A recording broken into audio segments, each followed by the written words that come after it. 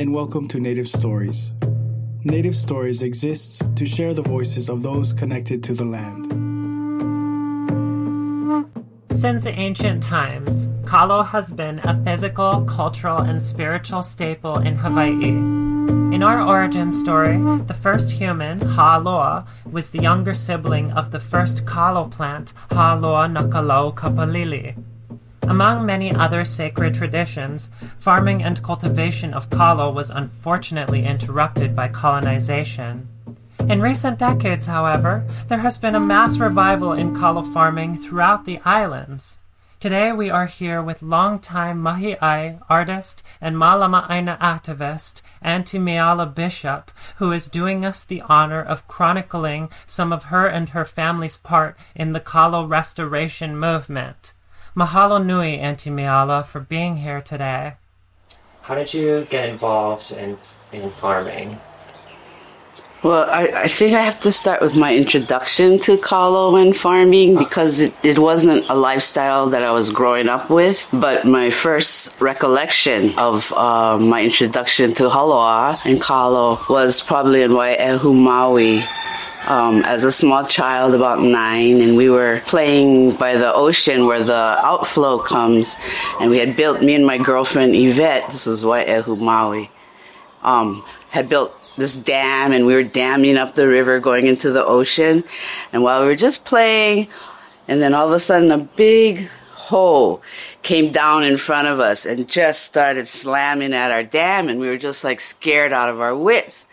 And she said, get the heck out of my awai, get the heck out of here and don't ever come back, right? So of course we ran, hightailed it home. But a few days later, Yvette took me up the awai and we walked up the hill all the way up and we came to an infinity pool where these kalo, the huli, had just been planted. And as we peeked up, it was like looking into Mr. McGregor's garden. Because, we looked up and this infinity pool went out and all we could see was the huli. And it was really magical. But, that's just something I put on the side. That was just the first time I'd ever seen a lo'i. I really didn't even know what it was. Yvette was trying to explain to me.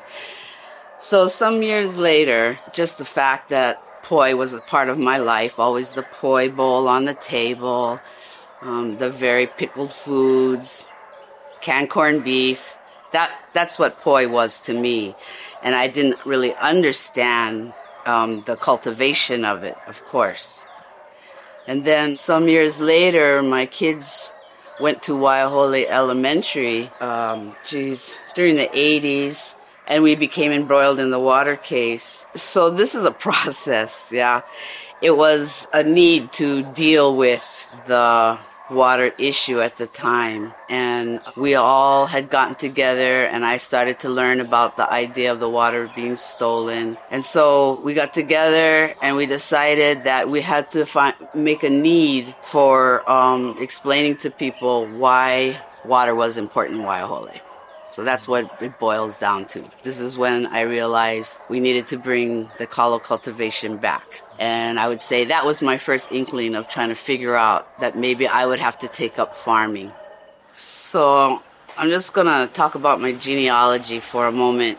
As my great-great-grandfather, that would be like the 1870s, he was in a Hanapepe telephone book as a kalo farmer. So in a Hawaiian sense, I feel like I inherited the right to become a kalo farmer myself and to call myself one because I am going to invest into that. As I find out it is part of my history, I feel more comfortable doing that. I had a great-great-grandmother whose water was diverted in Kilauea, Kauai. They took all her water away that they used for cooking, bathing, drinking, and they took it to the McBride cane fields without even letting them know. Just one day the water was gone. And she was our first struggle. She spoke no English, but she found a Kanaka that could speak Hawaiian, write in Hawaiian, speak English, and write in English. So he took up her cause, and he had to write to the government of Hawaii at the time to try and get her water reinstated. And we still have that letter today. And at some point, they did return water back to her and her, 13 kids. When I read that later on after the water struggle, you take it to heart. And I always carried that story. And then there we were, immersed in this community that I didn't have that kind of relationship with, time immemorial, that I felt comfortable to just go ahead and be a farmer. And this is because I feel everywhere you go, if you want to start growing kalo, you better look next door. You better check whose lo'i you're standing in, who owned it before you. Try and do some research and see what the mo'olelo of this area is. You can't just go and lease some land and now you're a farmer. You can, but, in a Hawaiian sense, you really should get to know your community and have some kind of connection. So it was hard to get into Waiahole as a farmer. We just went in there because we were going to warrior for Haloa, wherever we can. But we came upon a lot of resistance because people were like, who are you? You don't farm. You never farmed before. You can't just come here and start making a lo'i. So that was a struggle, trying to be with the community. Yes, we fought the water struggle together, but when that was done and we won, it was back to a territorial thing. We still struggle today, and like you'll find in a lot of restorations of lo'i and the returning of the water to these lo'i that flow from the mountain to the ocean, is that they still want to know who owns the water. We did the struggle with Kamehameha Schools, Campbell Estates, and a lot of other different entities that decided water was theirs. So once we started doing the cultivation and we tried to bring the water back, there is just so much resistance along the way still of who owns water. So we're still at this point trying to explain to people that the water comes in, it waters the lo'i, and then it goes back into the stream. But the people that are below the stream, they have other ideas for the water. People that are above us, they have other ideas for the water. And to try and get everybody to come together to an understanding has just been really, really difficult. Still in this time, in era. And Waiahole is pretty much specific to itself. We have Waianu Stream up Waiahole Valley Road, and then we have Waiahole Stream that Waianu flows into Waiahole. Waiahole flows past our land, and we use it in our lo'i. Down below are fish ponds. So already we're having a problem because this is not a natural, tilapia fish ponds is not a natural thing as a Hawaiian sense of how you would want your stream to flow. But that's going to take a lot of discussion with the people below, that everybody gets on the same page. We need so many gallons of water a day to come through our lo'i. He needs so many gallons a day for oxygenating his fish. It doesn't really jive, but it should. So we have to find solutions to make sure everybody is happy. We're kind of okay, but the land does its own thing. Right? We just had floods and everything. We cannot control that. The water comes over, the Po'ovai floods, dams bust out, which naturally it's supposed to do, and we all have to get back up there and make it again, which is what a nice community would do if we could get that together. But we're still really far from getting that together. And even in the sense of our restoring Waiahole, we tried really hard to get people to bring kalo cultivation back to Waiahole, and I'd say maybe an eighth did at that time. Maybe there's more now, and I have seen a few more lo'i around Waiahole, but in a farming sense, they still need to get on board. They tried to do the farming with the beans and all these other truck cropping, but for every person that's on that stream, we could have a lot more lo'i going on up there. So it's a very long process trying to deal with community. It still is. But through the years, as I grew up with poi, it was the weekly bag of poi. You go down to the store, you get your bag of poi, you come home, and everybody was used to that.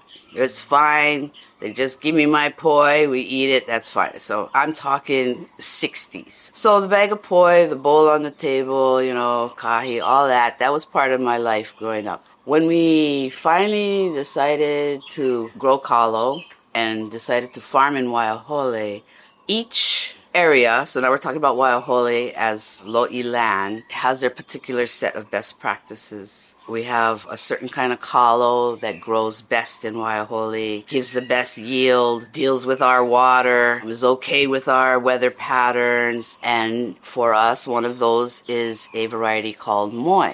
So we grew that. Now, in the business world, and the poi you get off the shelf has always been lehua, a variety called lehu.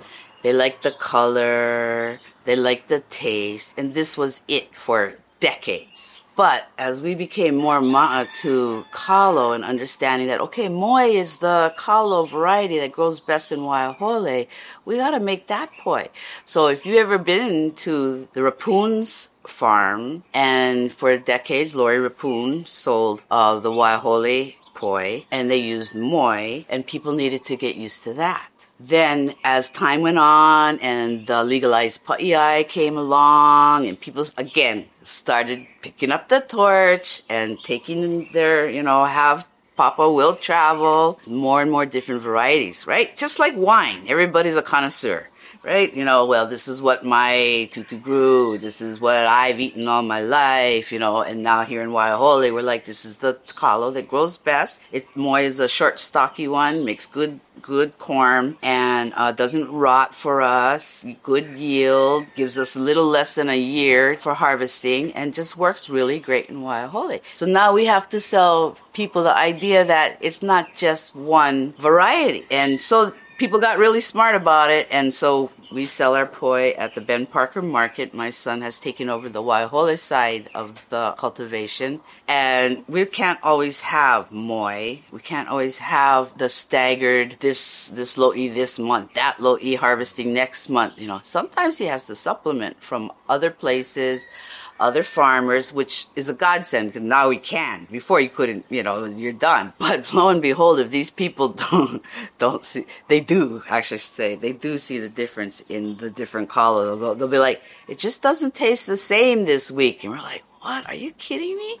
Because it really was a different variety. And we didn't realize that we really got to sit here. That this community is so smart now that they can distinguish the different tastes and varieties, just like connoisseurs, The public and our consumers just have to realize further that you're going to have these different tastes. You're going to have different kalo from different places, the ones that work for them. You might have a blend. We blend sometimes, and pretty much everybody's happy with that. But there's still the sticklers that want that lehua poi, The cost, right, is a whole nother thing.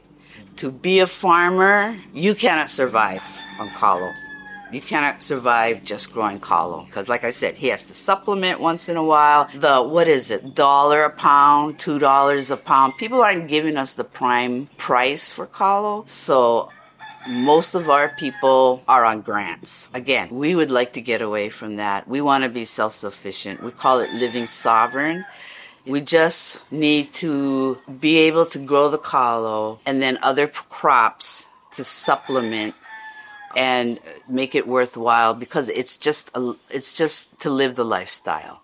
We can't get wrapped up on making $1 off of it. And we don't want to be chasing grants. Can we just have a lifestyle where we have a couple lo'i, supplement our family's table, be part of our plant-based diet, get back to our cultural foods, and everybody just have, a lo'i. You harvest your corms, you make your poi, you feed your family. Okay, you got leftover, now we take it to the market. Okay, right now for our Waiahole, everything is to get to the market. Where we are farming now, Danny and me in Punalu'u, we really want it just to be family feeding first, and then what's left to the market. Maybe supplement the Waiahole farm with kalo. Just kind of saying that it's pretty much just a lifestyle to want to be a kalo farmer. This generation and a lot of generations before us, I'd say in the past 80 years or so, we have not been able to be Hawaiians or be a Kanaka. We always had to be something else. Like my mom, she was a hula diva, and she sang beautiful songs, but most of them were about island sweethearts or exotic places, you know, or a little bit naughty or just really upbeat. Part of it was her sovereignty to try and keep in a place that could keep you sane, because she didn't think there was much more time for the Hawaiian people, in a sense that there's no use to learn the language. There's no sense learning the hula. It's all going to die out. You need to go out there and you need to be a haole. You need to learn how to use a typewriter, and just really don't expect too much. And don't even marry a Hawaiian, you know. Find somebody other, because we're so damaged that it's just a spiral downwards, right? My mom telling me, don't even speak pidgin in this house. No Hawaiian, no pidgin. Perfect English, you know. So I had, pidgin didn't even come. To her, pidgin is all those other brown people, okay? Hawaiians weren't pidgin speakers. Pidgin came about so all the other cultural people could understand each other, right? Like kaukau. Everybody used kaukau, but that wasn't Hawaiian, that was Chinese, you know? Lose that Hawaiianness and just be a haole. Because I looked at the time a lot more haole, she said, just try and be like that. And so I did, but of course I still ran into trouble. And growing up, she didn't even want to come to my school. She didn't even want the people at the school to know that I had a Hawaiian mother. I carry that, right, as I grow up. Then we come to my own sons and their struggles through this neighborhood. At the time my kids grew up, my youngest was immersed in the meth epidemic. It was all over Kahalu'u. They caught him. He spent 5 years in Ko'olau, 5 years in Halava, all stemming from this timeline. So when this type of stuff and these challenges that we couldn't as just a family address, right? We go out and we start to get in our neighborhood. Now we find out there's lots of kids like that.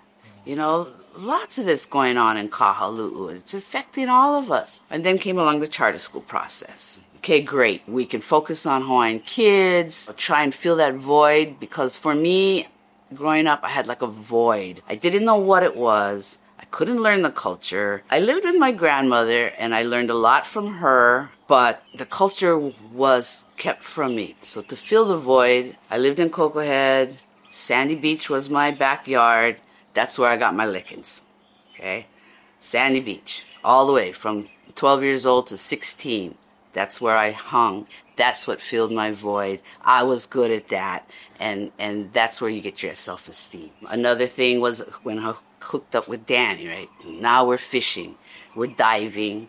This all still filled that void. And that's what I did for years instead of having a culture. Because even when I tried to go to college, there was no grants for Hawaiians in those times. I got as far as I could, and then I got married and I couldn't afford to go to college anymore, and that was one of the heartbreaks of my life. So when the charter school came upon us and we found a way to maybe answer the void of so many other children, because now we know what's going on, you know, we jumped on it. We got on the board, Native Hawaiian charter school movement throughout the whole nation. Right here in our home, Hakipu'u Learning Center was right down the street. We hooked up with them, and of course, now that the kids are learning Makahana Ka'ike, we took the kids out of the classroom, took down the walls, everything was off-site, went to the lo'i, took them diving, learned how to cook cultural foods, went hiking, and just took them out. And they were a captured audience. I mean, in the van, you are lecturing all the way, you're showing plants on the way home. There's no, there's no hang time. And they ate it up.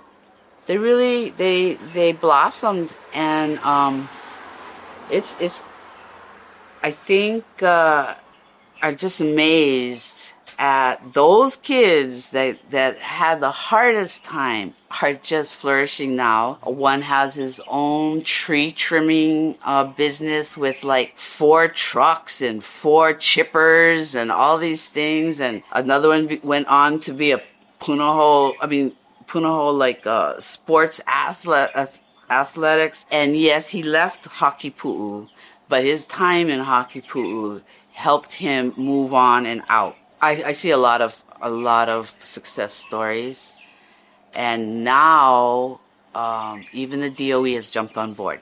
Okay, because in those days they weren't allowed to leave the campus. They didn't go on excursions. They weren't allowed to go in the water. And we at Hakipu'u, we do what we call a cowboy. If we wait for the paperwork and the Palapala to say we're okay and the liability, we'll never get in the water, right? So we just did it, just like the restoration of the Lo'i. We just cowboy them. If we had to sit there and get paperwork from the archaeologists and DLNR and all these people, they didn't even have an entity to give us the paperwork or to deal with the paperwork, right? So we just cowboy them. We just go in there and do it.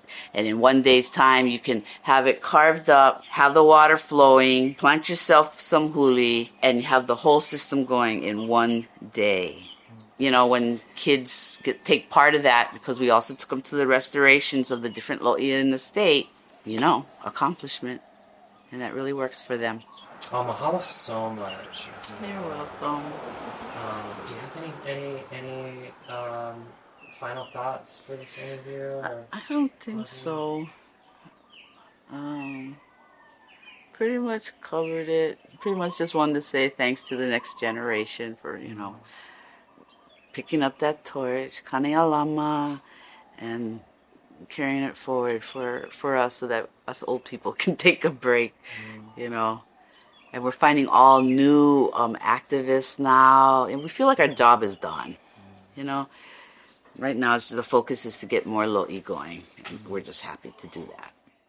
Mahalo nui loa again to Auntie Meala Bishop for all the amazing work you and your ohana do.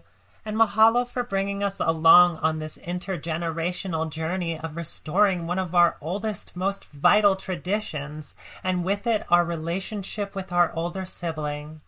As someone who grew up working lo'i kalo, I know firsthand that Keiki and Opio all over the islands are extremely lucky to have this foundation you've put your lives into building. We are as inspired and grateful as we are excited to see the directions in which the future of Kalo continues to grow. Thank you for listening to us on Native Stories. Navigate through location-based stories on our Native Stories mobile app. You can find it on Apple and Android stores under Native Stories. Go check them out and leave a review and tell your family and friends. If you have a story you would like us to tell, or want to sponsor a future podcast, location story, or walking tour, please email us at info@nativestories.org. Please follow us on Instagram and Facebook under username Our Native Stories.